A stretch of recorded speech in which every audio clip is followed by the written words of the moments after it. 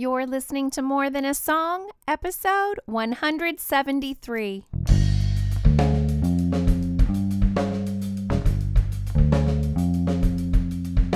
Hello, and welcome to this episode of More Than a Song. My name is Michelle Nezat, and this is the podcast dedicated to helping you discover the truth of Scripture hidden in today's popular Christian music.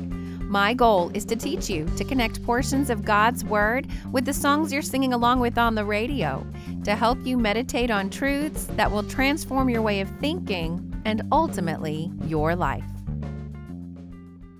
You may be in a fiery trial, or just exiting one, or about to enter one. So join me as we seek God's truth this week to equip us for the trials and suffering that we must endure.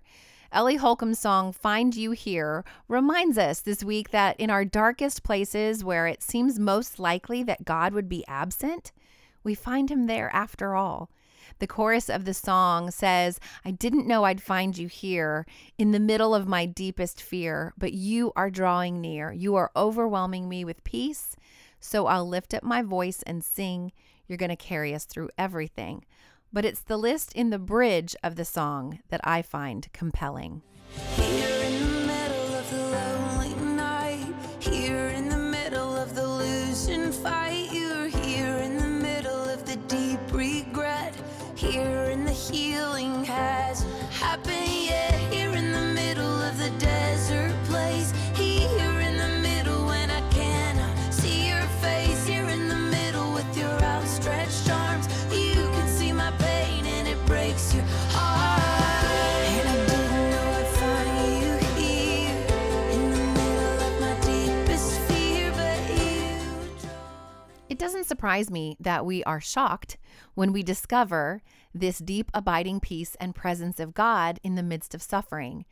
We're shocked to find God in these places because we equate suffering with something bad that must be avoided at all cost. And if it's bad, then a loving God must not have anything to do with it, right? This is a big problem in our contemporary Western thought. The kind of thinking God is calling us to enter is, it makes us foreigners. The kind of God thinking that we need to have really will make us different. But we must be shaped by the truth of God's revelation through his word and not by the prevailing thoughts of the world. You see, this world has a creed, a view of the world that is not in line with God's word. And that's why it is so important for you to know what God's word says. You must meditate on it. You've got to think about it, discuss it with others, and begin to apply it in your own situation. But it is very helpful to begin to identify when your thinking may be off, so to speak, of what God's word really teaches so that you can allow God's word to correct your thinking and shape you. So it's going to take a little bit of effort on your part. We're going to dig in a little bit. There's a prevailing worldview that God exists to nurture and sustain us. You can hear it in our prayers. Heal us, free us, protect us, bless us. Now, while God is a healer and a bondage breaker and our protector and the giver of all good things, he does not exist to nurture and protect us and sustain us. We exist for his glory, and his eternal perspective might just mean that while he absolutely works all things together for our good, it may take longer than we expect. Or even perhaps our definition of good is not God's definition of good. Now, I've been reading an excellent book called Walking with God Through Pain and Suffering by Timothy Keller. And part 1 is a fairly thorough academic understanding of how different cultures and religions and time periods have provided a framework for suffering that we don't benefit from in our current modern Western culture. In part 2, he discusses what the Bible says about the character of suffering. And in part 3, he shares strategies for connecting with God in the midst of suffering. But in part 2, it is where I want to read a quote from Pastor Keller. He shares this conclusion. It says, in earlier times, when suffering occurred, just because we couldn't think within our own mind of good reasons for it, didn't mean there couldn't be any. We were humbler about our ability to understand the world. But by the 18th century, we believed that with our minds and reason, we could eventually understand everything. We became confident in our powers of exhaustive observation, and this conviction changed the way human beings regarded suffering. Now, if you listened to episode 171, you heard me discuss another book, None Like Him, where the author Jen Wilkin writes about all the characteristics of God that belong to him alone. Being all-knowing or omniscient is one of those characters. When you pair the observation that we try to be like God in everything, including being all-knowing, and you think about what Timothy Keller just said in that quote, and you view suffering through that lens, you can see how out of focus our lives become. You see, we are not all-knowing like God. We are not limitless in our knowing. Our knowing has limits. Where is our humility as we view our circumstances? We cannot know all of the details, but we act as if we do. We think we see clearly and judge rightly. We want all of the facts and we think we can have them. And then we think we can process them correctly. But not only are we limited in our wisdom and understanding of the facts we do have, we were not designed to have all of the facts to begin with. And as Keller writes, he says, we became confident in our powers of exhaustive observation. In other words, we're convinced of being limitless in our knowing. We think we can be like God. And I pray that we can understand what Jen Wilkin writes when she says, getting older means growing in knowledge, but it also means growing in our awareness of just how little we really know of all there is to know. Now that is an appropriate view. You see, we need to know that there will always be so much more to know. So what of suffering, as we talk about these big kind of concepts and bring it back down to this idea of suffering? What of this place where we don't expect to find God, and yet he's there after all? And what does God want us to know about all of this? Well, when Ellie Holcomb wrote this song that we're using to jump into scripture this week, she wrote it in a season of her father's cancer diagnosis. And she was drawn to Philippians chapter 4. I will link to her blog post about the story behind the song in the show notes. And you can always find show notes at michellenezat.com and then / whatever episode I'm on. So this week it's michellenezat.com / 173. And so I'll go ahead and link to that. Sometimes in the show notes, I will just give you a recap of some of the scriptures that I've referred to, some of the resources I've referred to, all those links I've kind of taken notes for you. And that's what the show notes are. Now, like I said, she drew from Philippians chapter 4. That would be a great jumping off place. In fact, I'm going to go in a little different direction this week because Peter wrote an entire letter to Christians who were going through various trials. So I want to head over to 1 Peter on the podcast today to see what we can discover. Now, I'm going to go ahead and share the Bible Interaction Tool exercises for this week. And I call these BITES, B-I-T-E, Bible Interaction Tool exercises. They're just simple habits that you can incorporate into your daily study of God's Word to keep it varied and interesting. And the first Bible Interaction Tool exercise, or the first BITE, is to read and keep on reading. Now, this BITE is closely related to my favorite BITE of all time, which is reading in context. I always make it a habit, by the way, especially in the shorter letters of the New Testament, to read the entire letter before zeroing in on a specific section or topic like we're going to be doing today. And the reason is it will give you context. This is a letter. You need to read the whole thing. The other BITE I've just alluded to is to explore a topic. So today we're going to do this within the context of 1 Peter. We're going to talk about suffering in the context of 1 Peter, but you could easily expand your search throughout the Bible, or you could compare stories in the New Testament to stories in the Old Testament, things like that. There's multiple ways to explore a topic. Today we're going to do it within the confines of this letter. And I suppose I used another BITE because I made a list in a practical sense, because I made a list of all of the verses that referenced trials, suffering, or the like in 1 Peter. So first, I recommend that you read 1 Peter all the way through. I've said it before, but you would never pick up a letter from someone that you admired, respected, or cared about and read one sentence at a time and then put the letter away, or even one section at a time. You would read the letter all the way through and then maybe go back and parse the words or apply the instruction or ponder individual thoughts in relation to the whole. And 1 Peter is only 5 chapters, so you can do this. This is one of those times where you could sit down and in one sitting read this entire letter from Peter to to the audience that he lists out in the scripture. Now, I hope I described clearly what happened when I made this list, because I'm looking at my list here, like I have it in front of me, and I'm seeing this marvelous pattern that I never would have noticed had I not written it down. So the way I made my list was to put the chapter and verse reference and then a word or a phrase to indicate what was going on in that verse in the way of suffering or trials. For example, 1:6, I wrote trials out to the right. 1:7, I wrote trials, and then 1:11, I wrote Christ's suffering. And then when I continued, I wrote 2:12, false accusations, 2:15, false accusations, 2:20, suffering for good, and then 2:21, Christ suffered.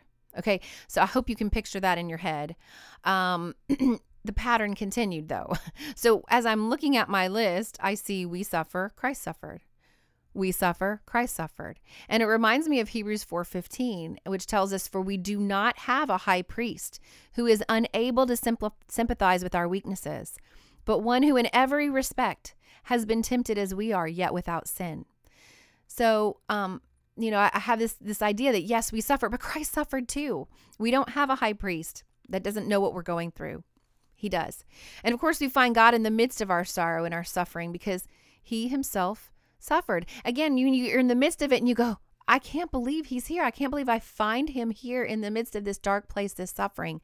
Well, he suffered too. And how can we say that suffering is useless and bad when Hebrews 2:10 teaches us that God made Christ perfect through his suffering? It says, God, for whom and through whom everything was made, chose to bring many children into glory. And it was only right that he should make Jesus, through his suffering, a perfect leader, fit to bring them into their salvation. So Jesus was made perfect through his suffering. And I wish I had time to take you through everything verse by verse.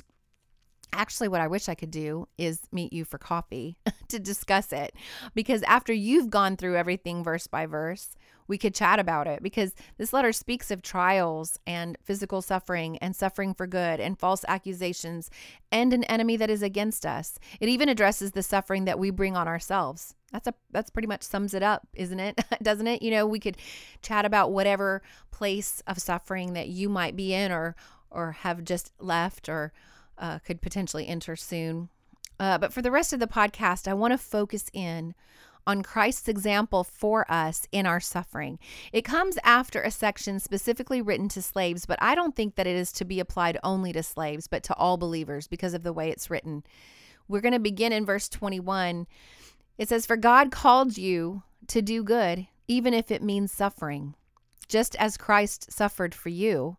He is your example, and you must follow in his steps. So the verse before this even said that God's pleased with us when we endure suffering patiently. There's a joy that comes from the pleasure of God resting on you, isn't there? So what is our example? Jesus. Jesus is our example. Peter even says to follow in his steps, and then he proceeds to give us some examples. So verse 22, it says he never sinned nor ever deceived anyone. Now, I'm not saying that you can, quote, never sin, right? So I know we're supposed to follow in his steps, but I'll tell you what, we can sure keep our feet from the paths that lead to sin, can't we? There's many times when we willfully put our feet on the course of this world. We put our feet on a path that we know is going to lead to sin. And I'm here to say that while I don't think that we can ever claim to never sin, we can start to avoid those paths. We can know that we're placing our foot on the path to gossip. Just stay off the path. We know when we're placing our foot on the path to anger. Just stay off the path.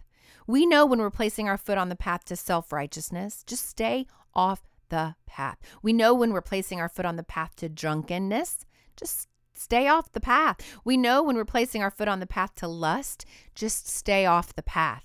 Now, this might mean a change in friends. It might mean a change in lifestyle, a change in your entertainment choices.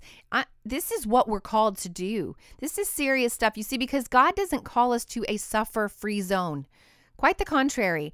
And Peter truly understands that this path, as led by example in Christ, might lead directly to more suffering. In chapter 4, it says, of course, your former friends are surprised when you no longer plunge into the flood of wild and destructive things they do.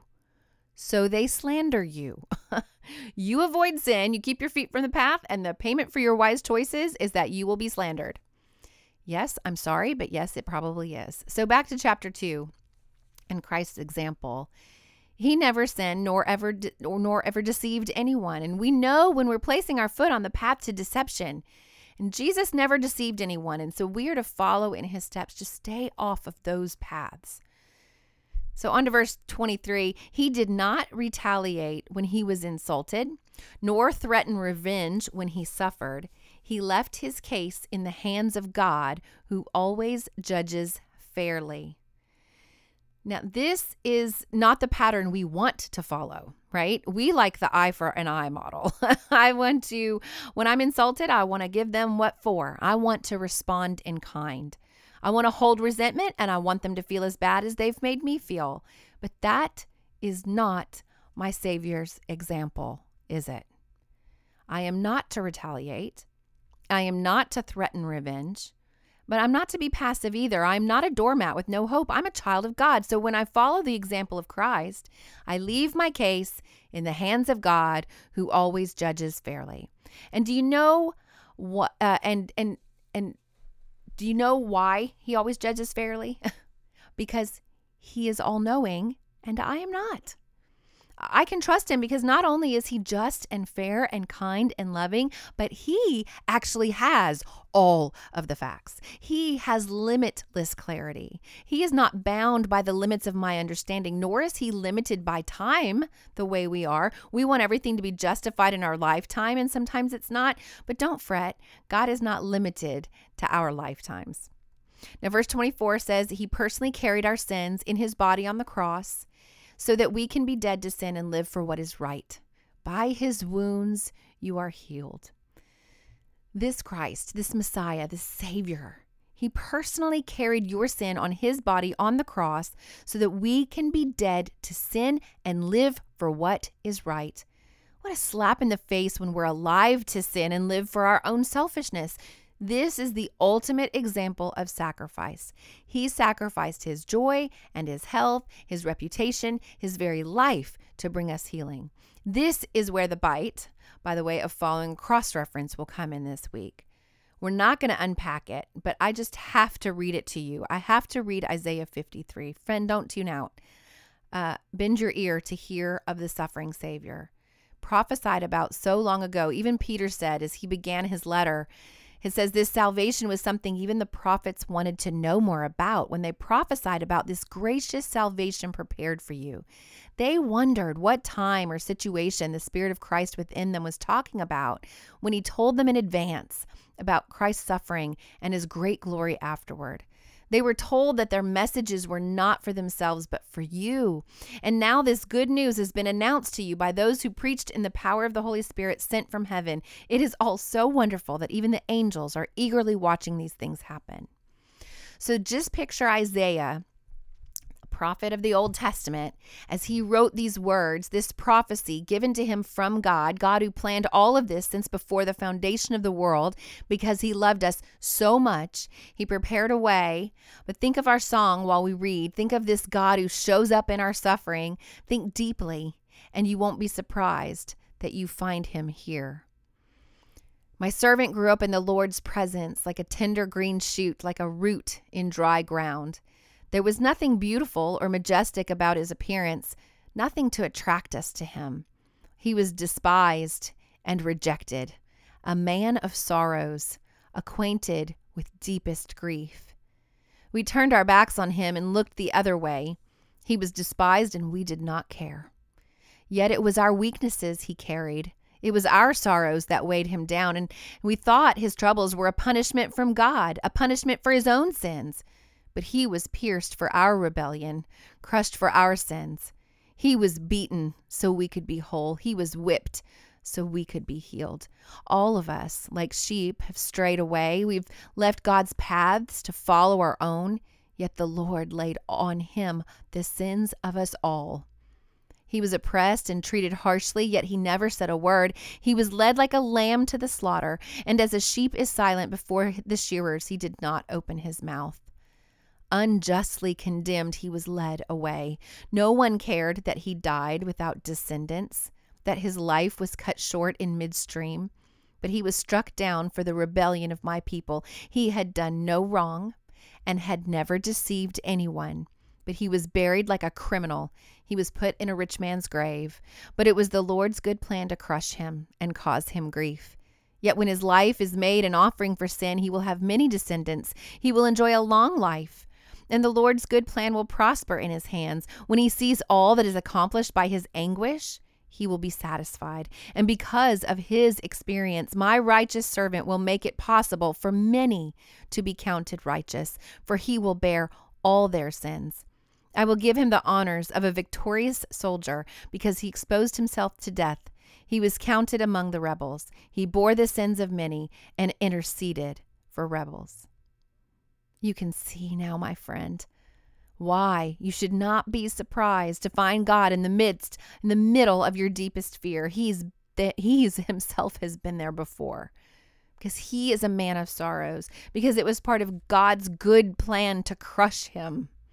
Isaiah declares, all of us like sheep have strayed away. We've left God's paths to follow our own, yet the Lord laid on him the sins of us all. And Peter says the same thing. He reminds us in verse 25, once you were like sheep who wandered away, but now you have turned to your shepherd, the guardian of your souls. Christ is our example. He is our shepherd. And a shepherd guides. He knows the way. Christ knows the way through this suffering of yours, my friend. You find him here because he's been here himself before. Let him guide you. Follow his example. You can trust him because he's not only your shepherd, but the guardian of your soul. God told the prophets in advance of Christ's suffering and his great glory afterward. And then Christ suffered, not just for the sake of suffering, but for us, and gives us an example that we may follow in his steps. Christ suffered for our sins once for all time to bring us safely home to God. Because of this, we must arm ourselves with the same attitude Christ had and be ready to suffer too. You see, because our trials make us partners with Christ in his suffering, you're not the only one. Remember, there's an entire family of believers all over the world who are going through the same kind of suffering you are. It may sound strange, but I assure you that what you are experiencing is truly part of God's grace for you. Stand firm in this grace. He has promised that after a little while of suffering, he will restore and support and strengthen you, and he will place you on a firm foundation for his glory. So what's next? Well, read 1 Peter all the way through. And it may benefit you to read it through several times. Maybe you try different translations.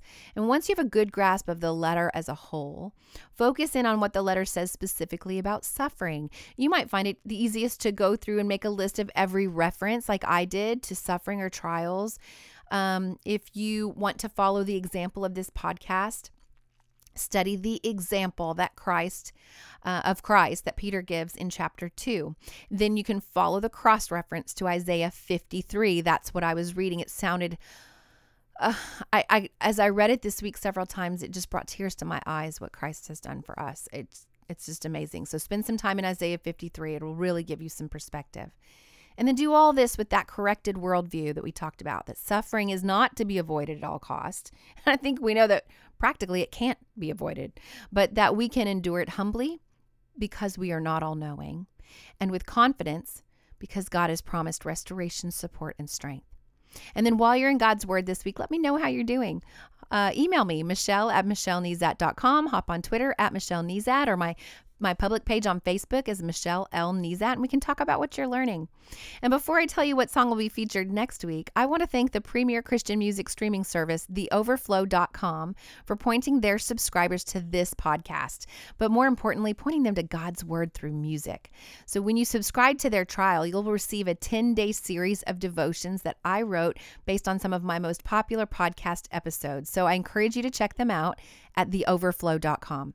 I also want to thank my newest subscribers to my website: Dawn from Australia, Andrew from Abu Dhabi, Quest from Georgia, Sandra from Manitoba, Canada, Danielle from Virginia, Kevin from North Carolina, and Tanya from Texas.